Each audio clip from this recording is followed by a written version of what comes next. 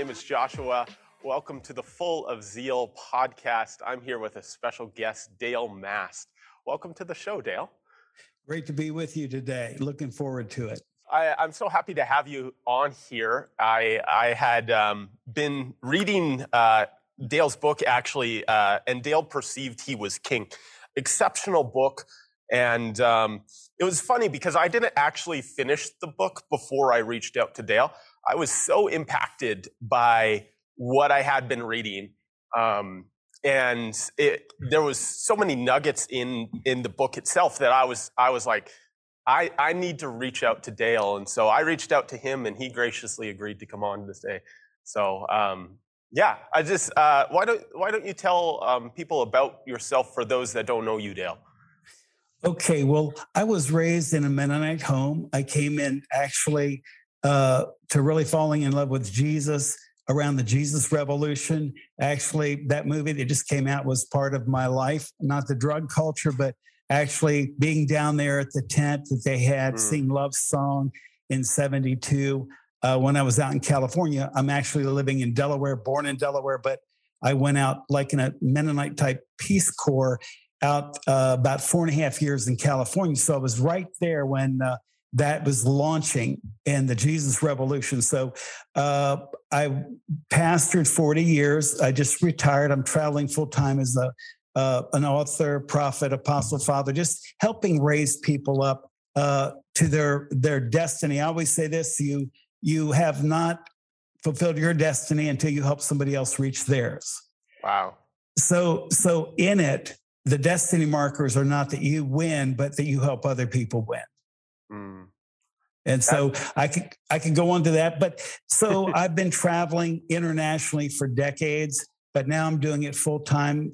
This book, and David perceived he was king. I believe you said, and Dale perceived he was king, but that works too. That works too. Yeah, because this is the truth. We're kings and priests. Until you sense your realm of authority, you'll never approach your destiny with the correct attitude. Right. I just want you to think about that for a little bit. And we can go into that, but introducing myself. So I pastored 40 years, but I also, I've written 4 books. I've gone to nations. And now I'm moving into what I feel is my number one call to help other people hear the voice of God. And really, when I'm going to talk about the prophetic just a minute, really, the prophetic is to help unlock your identity and your assignments. In the end, that's really the purpose, is so that you do not miss your God purpose on this earth, because you're God's one shot. He put part of his genius in you, and there's no plan B. And a lot of times we have to understand that he chooses men and women to represent him in the earth. And we need to take that seriously, but we need to have God speak to us for us to reach it. It doesn't come out of our own mind. It has to come out of the Spirit of God, the Holy Spirit, but often through prophetic words other people speak to us. We might have called them encouraging words, but they were actually speaking to our spirit. So they were prophetic in nature. And so it's really important. When I wrote this book, and we'll talk about that more later, but my main goal, it's about David, it's about me, but in the end, Josh, it's about you and your walk with God. I'm just using David and my life to transition over to your life and what God is thinking when he looks at you. Right. Oh, that's so good. I was reading in your book about how I like what you said about prophecy, where it's not a guarantee from God. It's like there's always potential in prophecy. Can you talk a little bit more to that? Yes. Well, let's just take, first of all, the word of God. It's the law and the prophets. The scripture is actually the rules and the voice of God. Think about it that way. So the parts that we really like is where God talked to people and people talked back to God. They didn't always do the right thing. They didn't always say the right thing, but God always did. And so through the Bible, we see where God lays the rules that actually are good boundaries so we don't hurt ourselves. All the laws of God are actually to keep us safe and to give us a long life. They're not, it's like when your mother says, don't play in the traffic, Johnny. 8-lane traffic. She's not doing that because she hates you. She's doing that because she loves you. So all the laws, but all of those laws are to keep us safe. But the voice of God is to get us on the journey we were made for. So if we can think of that, the Bible is the law and the prophets. And, when we look at the word of God, the most quoted parts of the word of God is what God said to like Joshua, what Mary said back to God, be it unto me according to your word. We remember that because that was the right response that let the word become flesh in the earth. We say only be strong and courageous. Well, you're actually stealing Joshua's prophetic word. But the principle is that when God speaks to any man or woman, it is an applicable truth for any of us. But the parts that we like to quote are normally other people's prophetic words. And because they have the anointing for our destiny and purpose. It's very interesting. Yeah. But I want to just talk to the prophetic. Sure. If the Bible says that there are many promises in the Bible, but they have to be activated by my obedience and by my choice to believe. Just because I have the Bible does not make it work. If I sleep and put it over my heart, it does not change me. But when I start to speak it, I start to live it, then every promise comes alive. So a prophetic word is just like the word of God. If it's not applied, it will not come to life if I don't take a hold of it by faith. And actually in 1 Timothy 1:18, Paul said he gave instructions to Timothy according to the prophecy spoke over him. So sometimes you need a father who's in your life. When he hears your prophetic word, he has enough wisdom to know how to give you instructions to fulfill that word. So if you got a word like saying, Josh, there's going to be thousands of people, tens of thousands of people in heaven because of your life. I think this could be true. And this could be God. Tens of thousands of people in heaven because of your life. And God's going to use you even as a teacher, and you're going to raise up a generation to know their God, to do mighty exploits. And you say, wow, that's good. I'm going to get my card. I'm taking my card. I got a tent. And I, as a father, an apostle like Paul, I say, now listen, Josh, I heard that word. I know you've been saved and you're excited. You've been saved 9 weeks, but I'm telling you, you need to be a faithful part of the church for the next 2 years. Then we're going to send you to Bible school, because if you get up to say what you know, you'll sit down in 5 minutes and you'll probably say some things wrong, but the world's going to hell. It's hang on. God has other people. And then you start being on the outreach and so when I hear the word over your life, I give instruction. A lot of people have words, but they don't have fathers instructing them how to walk that word out. Right.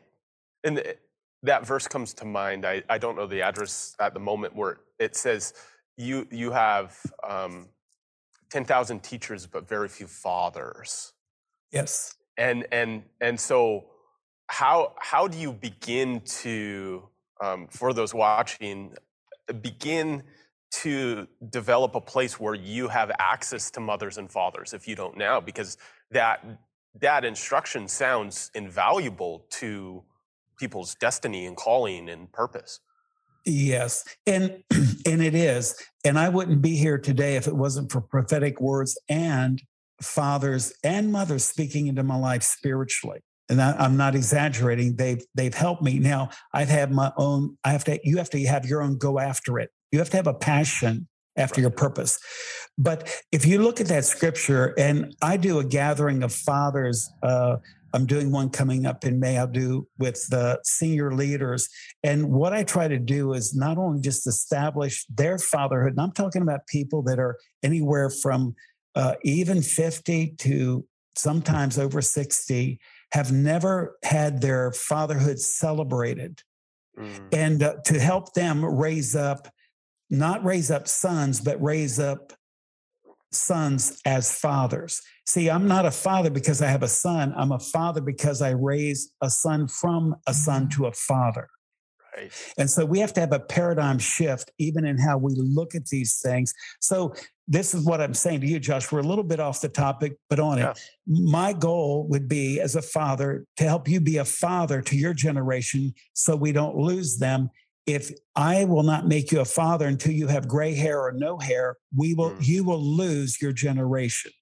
Yes. Because the enemy has people fathering at your age, their generation, by the enemy's hand. So God needs literally the people that are in their 25s. They still need a father, but they need to father 30. They need to father their generation with their voice. Now, what's interesting is that verse you quoted. It says it's not many teachers. That's actually a bad translation. The actual translation is like a boy coach, a boy. It's like somebody on your peer. You have a lot of peer instructors, but you don't have many fathers, because it's not a fivefold teacher, because a father teaches. It means somebody your age who knows about as much as you, who's peer. You have a lot of voices around you that are your age, but you don't have many that have been ahead of you that can tell you how to get there. Yeah. So to me, I would just end with this thought. Sure. The proof that I am a father in the body of Christ is not that I have 50 sons, but that I've raised 40 of the 50 sons to be fathers now. Right. They are not waiting for me to die. Yeah. I wanted my sons to be fathers, and I didn't want them to become fathers after I died. I wanted them to be fathers while I was alive. Right.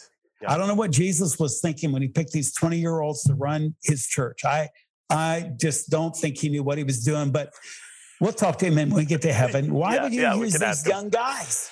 Yeah. Don't you love it? Anyway, so that was David. He's a teen and he's taking down Goliath. Yeah. And I believe this Asbury revival, it's a revival of the youth that's coming again in a wave. And I pray that we as the older generation will know how to help you instead of hinder you. Yeah. Yeah. So how do you begin to partner? You talked about a bit about agreeing with what the Lord says about you, agreeing with what he says about your identity. So in order to get David from the field into the palace, he needed to agree with the Lord. So how do you begin to do that? Well, let me just start a little phrase, and I'm going to backtrack. Sure. God told me years ago, he said, Dale, you and I can go places, but you don't agree with me about you. Now, I was shocked. I thought, I could go places with God, but people aren't opening up the doors. I could go places with God, but there's the devil's stopping me. I didn't realize what God was saying is, Dale, you're the one stopping what I have for your life. Now that is shocking. That was shocking. So the first thing I prayed, and everybody that's listening should pray, Lord, show me anything I believe about myself that is not true in your eyes. And I also want to say this, what may have been true in the last season could be a lie in this season. Right. Okay, David, you're the shepherd. And so first of all, how does he transition? God gives him a prophetic experience. Now, this actually was Prophet Samuel. He goes to Jesse's house. He pours oil over David's head and says, you're going to be the next king of Israel. Now, none of Samuel's words fell to the ground, but this one probably knocked David to the ground. I mean, my own father didn't call me when the prophet came to choose the next king. He looked at my older, taller brother, Eliab, and thought, surely the Lord's anointed stands in front of me. I've had to live in the shadow of my older brother, sort of, the high school president, the jockey, the one who just was just everything. And here I'm overlooked. My father didn't even remember to call my name. Now, his brothers were going to rub that one in after the prophet anointed him. And so this is the part I say to people, your father's opinion of you is not God's opinion, and neither is yours. And we have to transition to really get close enough to God that we can see ourselves the way he sees us. Because if I don't see myself the way he sees me, I cannot do first of all, I cannot see what the assignment in front of me, and I cannot see myself doing it with victory. Right. So in it, your identity is really key to your life assignments. Right. Can I take a moment to explain the difference between the gift of faith and your identity? Yes, please. Okay. So, Josh, is there anything that you're known for, you're good at? Do you play sports at all? Yeah, it's been a while, but I'm probably more known for, I do acrylic art. Okay. Acrylic art. Okay. Now, do you know there are people, they might be able to get an inspiration and paint a picture. Yeah. But they could not do more than another one or two. It was sort of like almost a miracle that it happened. Right. They had a picture, it came together. It's sort of like a person who writes a song and it becomes a number one hit, but they don't have a gift to write songs. Just God moved on them and they wrote a song. But there's other people, they have the gift to write songs and they can sit and write 50 to 100 songs. When they think in songs, they think in rhymes, they think in chord progressions. They have a genius to articulate words. The other person tripped into it, and it was sort of like a blessing. Their faith, it was a revelation. But the other person has the identity; they're actually a songwriter. Right. So when you understand your identity, you sign up for the right assignments. I know many preachers, they'll write one or two songs that become famous praise songs, but they have somebody in their that leads their worship. They write 20 famous songs. Right. But they're not known for preaching. So, it's not that we can't do the other, but we should stick with our identity, because right. When I stick with my identity, I'm getting into the thickest part of my anointing. I'm getting into the purpose God made me. Right. And that's where you get delight. And when you study, you get better at it. If you give yourself to it, you can actually become an expert in that area. So how do you begin to hold the tension between like going after your identity but not self-promoting? Because take your example, for instance. Say I'm a songwriter and I'm doing my very best and I'm working on my gifting, I'm working on my craft, but I see the call, I see the assignment, I'm wanting that to come forth in my life, but like you say, those doors aren't opening. Where's that balance? Well, first of all, let me just talk about the difference between pride and humility. Okay. We, in the church, we tend to approach pride with the Eastern religion that we say, I'm nothing. And he's everything. Right. Okay. Paul said he never said I'm nothing. He started off saying I'm an apostle of God. He declared his identity in every one of his chapters, and then he would actually talk about it. But he said, without him, I can do nothing. But he said, with him, I can do all things. Right. And so true humility is not beating myself down that I'm nothing, but it's lifting God up so high with my life that I give him all the glory, the honor, that nobody ever thinks that it's about me, but it's about him. Now, you have to remember this. What we're about to do, Josh, what you're about to do is beyond you, but it's not without you. God is looking for someone to show himself strong through. So this is the deal. Can God use your life to bring him glory? You're his poster child, in a sense, in one area to say, I'm a great God. And if you don't believe it, look at Josh. Look at what I've given him. And as you give glory to God for the way you move, then it causes people to look up toward him, not toward yourself. And I want to just throw this in. This is going to be in my next book.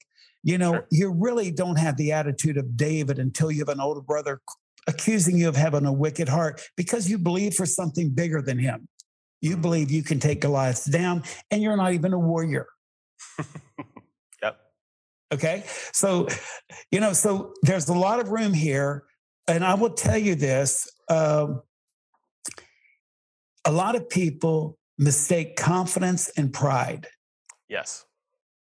Okay. So being raised Mennonite, we majored in humility. Mm-hmm. I don't know if you've ever been to Japan, but when they bow to each other, and somebody that was Japanese pointed this out to me who lives there. He said, you will notice how they keep bowing. He said, you know what's going on? They're seeing who can bow the lowest.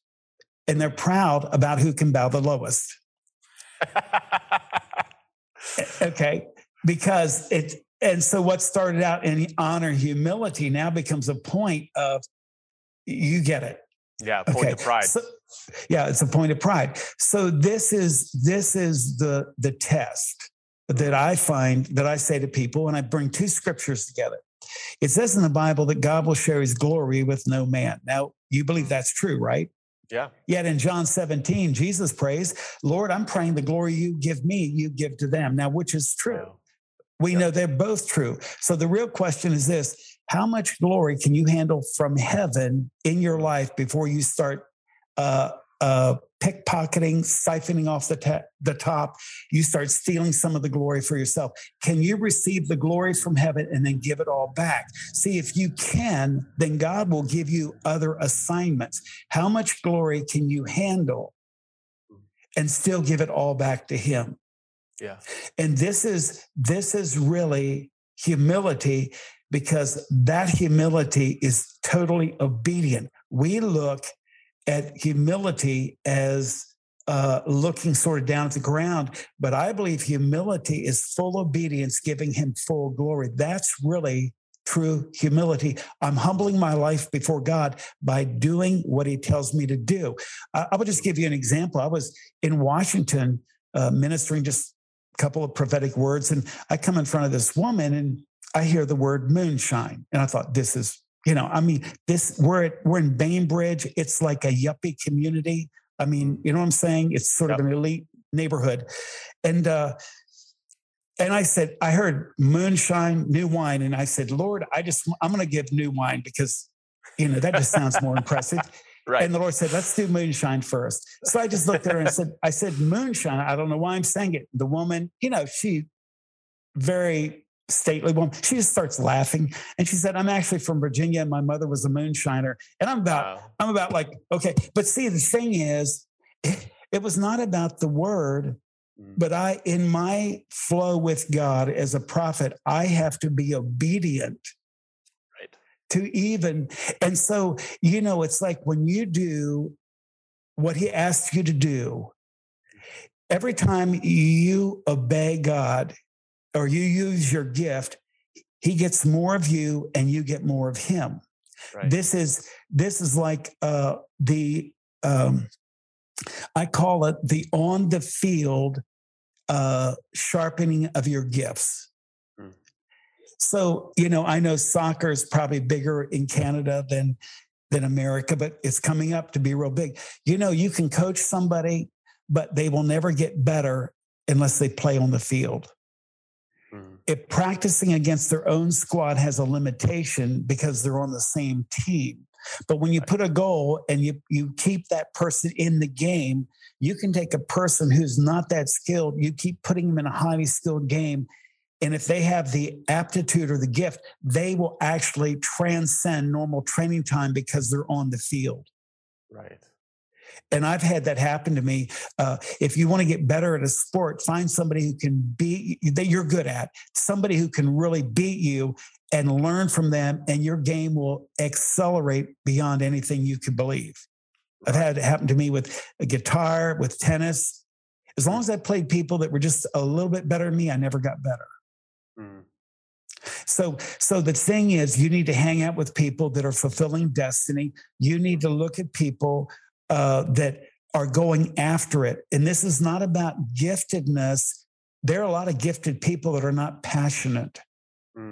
Some of the best athletes will never know because they had a gift that was so big, they never got serious about it. They coasted on their gift. And even in the body of Christ, that can happen. So we have to be passionate, not about what you're saying about the self thing.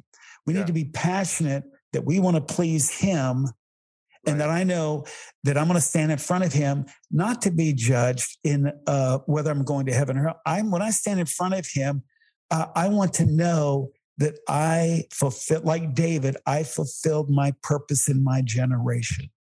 Right. Yeah. I want to be so far past, am I going to heaven and hell? I already covered that at the cross. And when people live their whole life, am I going to heaven or hell? It's like, you're not a sinner saved by grace. You're a son who's seated by the throne of the Father.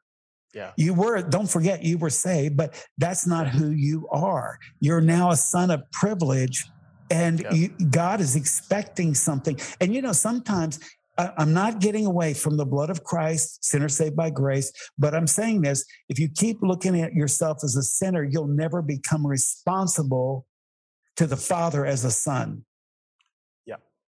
So in it, now if I'm a son seated by the right hand of the Father, and he made me sit there. You ever have your mother make you sit somewhere? It says, Father God made us sit there in Christ. So we didn't have enough sense to sit there, and we didn't feel like we were worth it, but he made us sit in Christ right beside the Father. And once we get that into our spirit, that's the goodness of our Father. We start acting like a different we have a different mindset. We start acting from a different identity. Right. So in that process, because we can start to view the Lord as otherly, as holy, as apart from us. How do you, in that, if he's making me sit there, how do I begin not to avoid that place with the Lord? Because I think that's the other pitfall, is that like one side is the self-promotion, it's the all about me, it's about taking the glory. The other side is the false humility. I'm not good enough. I can't do that. I don't see myself as the Lord sees me. Where's the intersect there? Well, I will just put it this way. If I'm looking at my pride meter, that means I'm standing in front of a mirror looking at myself. The problem is people that have pride will never see it. Right. And the people that feel condemned will confuse it with humility.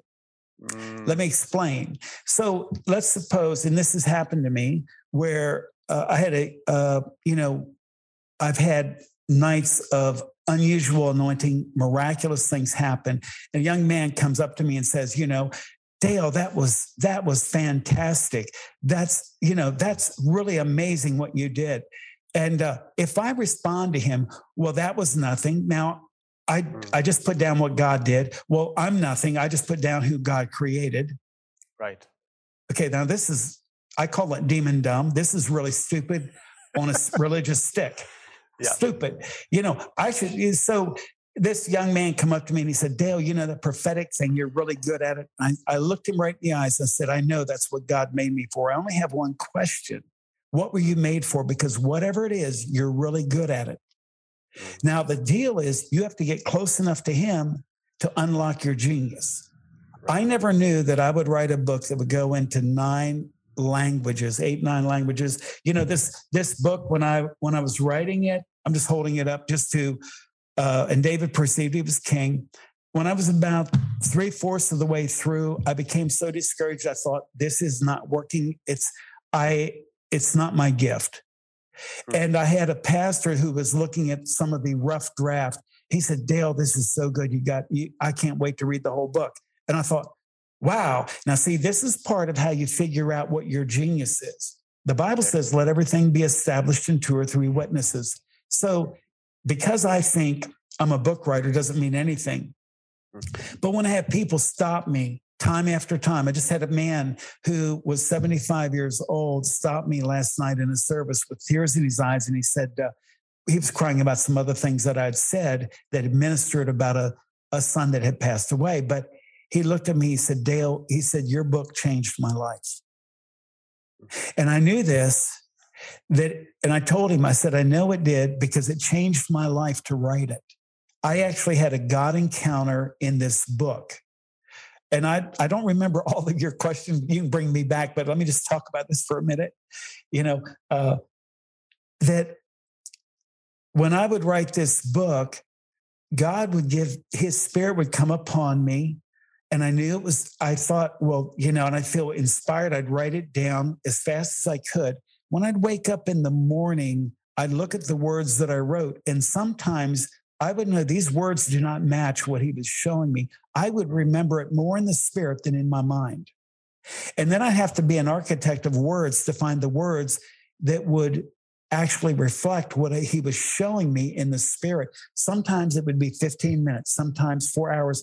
It changed me to write the book, but it also changed my identity, because then I started realizing, and this might sound strange, being a pastor 40 years, traveling as an apostle, prophet, or just a father in the body of Christ, I use that, but that my number one gift could be being an author, that it will actually touch more people than anything else I've done.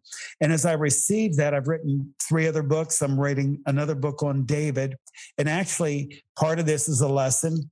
The other books are good. And I talk about sonship in one book, 2 sons and a father. I get into that. And this part I want to say about that, you brought it up. Sure. Until you see God as your father, you'll never ask for the best of heaven. Ooh. I want to give you this little story, and we're just having fun here, right? We're just sort of opening it up. Okay. Okay. Let's just suppose that, you stumble in your father's house and you've had 3 too many beers and you're not really living for God. You can go over and open up his refrigerator, right? Yeah. Because you're his son. Okay. But if I come in, now I've ministered to tens of thousands of people. I've written 4 books, gone to nations. I mean, I've saved churches. I've done. If I go over and open up a refrigerator, he'll look at me like, "What's wrong with you?" But I'm actually more anointed than you. I'm more called than you, and I'm walking. Not more called. I'm walking in my call. But why? See, this is the deal. It's better to be a messed up son than a perfect orphan. Whew. Because a son has refrigerator rights. Wow. As a little boy, you would have a key around your neck. Why? Because your father owns that house and he gave you a key. Well, the Bible says we have the keys to the kingdom of heaven. Why do I need the keys to the kingdom of heaven? I'm on earth. Because you have access to your father's house from earth. Right. Now, not to go to heaven, but to unlock heaven, reach into God's refrigerator, pull down a miracle, pull down a revelation, to pull down his love. And so I've heard people say, well, he's not the God that's up there. He's the God that's with me. No, he's so big. He's the God that's up there and he's the God that's in me. Don't make him, he is both. He is that magnificent. Right. So until, this is Joshua, I want to say this, until you live privileged in the kingdom of God, you do not have a full revelation that God is actually your father. Yep. You still have an orphan spirit that it's due to the Antichrist spirit in the earth, which is trying to strip us of our sonship. And I don't mean that in terms of a gender. I'm saying sonship as a word of a relationship with the Father. Yeah. Yeah. As our identity as sons and daughters. Yes. Sons and daughters. It's sonship. It's like, it's so important that I know how much he loves me and how much I am his. I always tell this to people. You came from Father God. But you came through your father and mother, but they never made you. And so when we turn around and look at our parents to try to decide our destiny, we're not looking far enough. We need to look past our parents to Father God to determine what is our purpose. We have to honor our father and mother, but I set my vision based off of Father God, not my parents. Right. And in it, I will tell you this, he has dreamed dreams over you, Joshua, that you have yet to dream. And there will come a time when you dream them. I want to cover one piece, and then you can talk about this on identity. This is the key part that I see between faith and identity, and how they interlink. Never never put one down or exalt the other one, but just realize it's like a car. You have oil, gas, water, all in the engine to make it work. You have electrical, you need all of it. Right. So when people say, what's most important? I say, I don't know. I think your arm or your leg. I think I like both of them. Okay. So that's the way I look at it. Okay. So in it, David has the faith to take down Goliath. Yeah. He just takes him. And, I believe when David threw that stone, it was the biggest curve ever seen on earth. If you'll throw it, God will land it. That was not an accuracy of David. He threw it, God landed it. Somebody needs to hear that. You're trying to get better as a sling thrower, and God said, if you have the faith to throw it, I have the ability to land it. Follow me on that one? Okay, I'm with you. So he kills David. He walks in front of King Saul. And David had been around, and he had seen the king's daughter. He knew part of the reward. Not Michal, Merab, the oldest of King Saul's daughters, would be the prize for any single young man. You don't have to be a rocket scientist to figure out, if I marry the king's daughter, what Samuel anointed me years ago, this is getting closer. We're getting hot. This is the path. I'm going to marry a king's daughter. He just did what no other man in Israel could do. He killed Goliath. Yeah. He stands in front of King Saul, and King Saul says to him, basically, I'm going to give you my daughter in marriage. Now, any young man would look at King Saul's daughter and say, she's ugly, you can keep her, or she's cute. I'm ready for that. Yeah. I mean, and of course, he had the other thing with money, taxes. He got no money because when the King Saul said, hey, I'm going to give you my daughters in hand in marriage, he didn't say lion and bear. He didn't say thank you. You know what he said? He said, who am I and who's my family? Right. David's faith to take on Goliath was fully functional. His identity was in the pits. Right.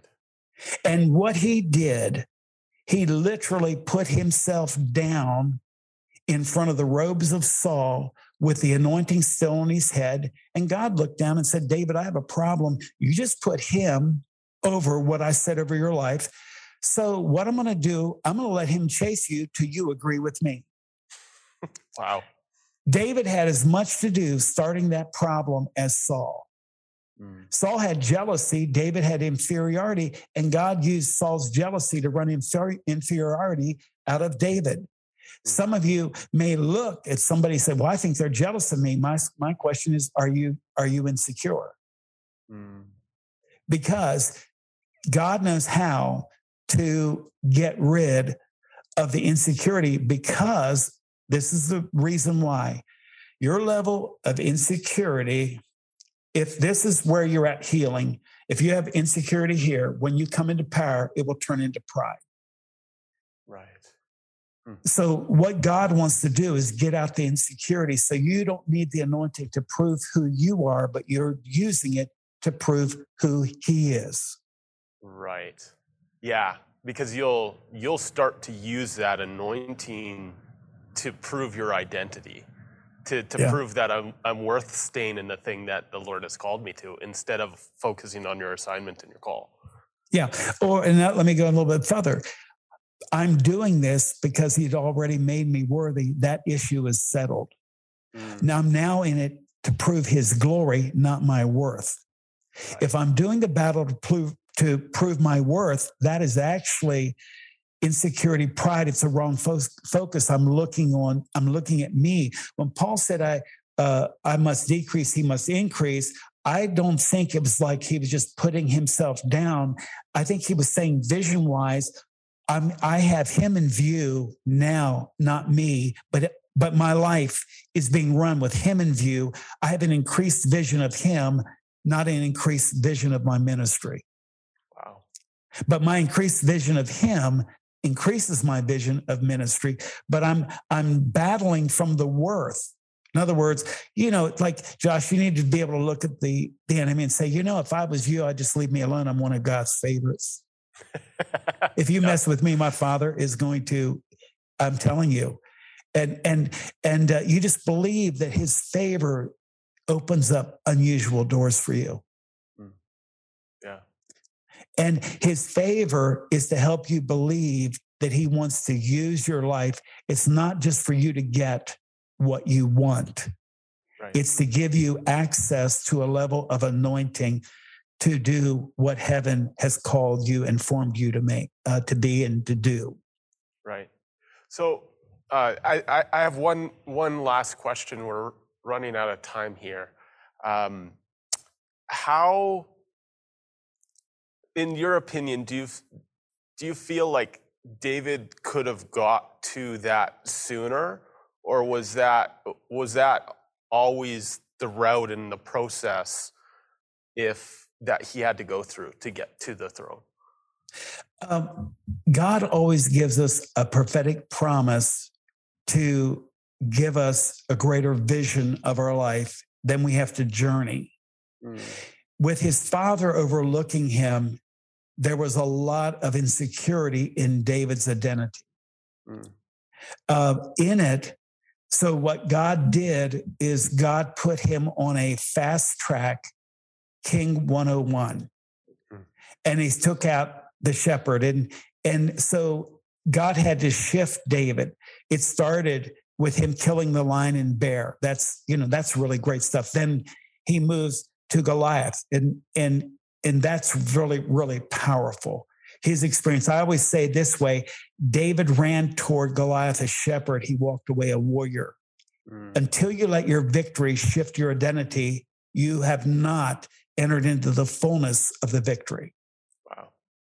So he walked away a warrior, and not only that, he led the warriors. So it was like a double jump, but he still did not feel worthy to marry king's daughter, which tells us he has the anointing on his head to be the next king. He doesn't feel worthy to marry king's daughter. He doesn't feel worthy to be the king. So God has to put him through some calisthenics spiritually identity to where he starts to see himself through the difficult times. God is forging his identity. And we'll go through more in the book that we get ahead. But this is sort of like an overview. We're going to break some of these things down more in detail because these concepts are not easy to grasp. And I would encourage people that are in this podcast, buy the book. It's in 8 languages. Follow along with us. Underline the book. Let it read about David, read about me, but then read what is God saying to you about your life, because that's what I'm after. I'm after the David in you, that part that God has anointed. You may look like a shepherd, but there's a king inside of you. Yeah, come on. I so appreciate that, Dale. I had a hard time focusing on trying to come up with questions today because I was just receiving a lot from you personally. So I'm honored that you've come on the podcast. If people want to find you, to find more about you, where can they locate you? Where can they find the book? Yeah, it's on Amazon and a lot of other outlets. And I do have a website. I travel and we're going to Korea and to Brazil. We have some other things going on, but dalemast.org, just simply my name. Okay. And we try to keep it updated. I'm not real techy. We have some different people, but it's mostly there, and they can follow that way. But, Josh, if it's okay, I'd like to just say a prayer for people that are watching this podcast. Absolutely. And just to speak into their spirit with the declaration. And if you're listening, and I'm saying as I'm speaking to you, Josh, and to everyone else listening, this is a time that God is shifting your heart so you can believe what he has for you in the next season. Your life has been set apart. Father God created you. He put part of his genius in you. And as you get closer to him, it's going to unlock so that you can give him glory with your life. And this is going to be an amazing transition. If you'll follow these podcasts, I will just tell you this. If you will give yourself to the Lord, I will guarantee you will be at the next level, because that's what I was created to do, is take people to the next level. And when you get to the next level, then God will tell you, more of what you were created to do. Yeah. Yeah, I love that. Thank you so much, Dale. Thank you for coming on. Thank you for imparting to our viewers today. And and if you get a chance, please pick up this book. It is very impactful, and you won't regret it. Amen. All right. Thank you for having me on, Josh. We look forward to seeing you later. All right. Sounds good.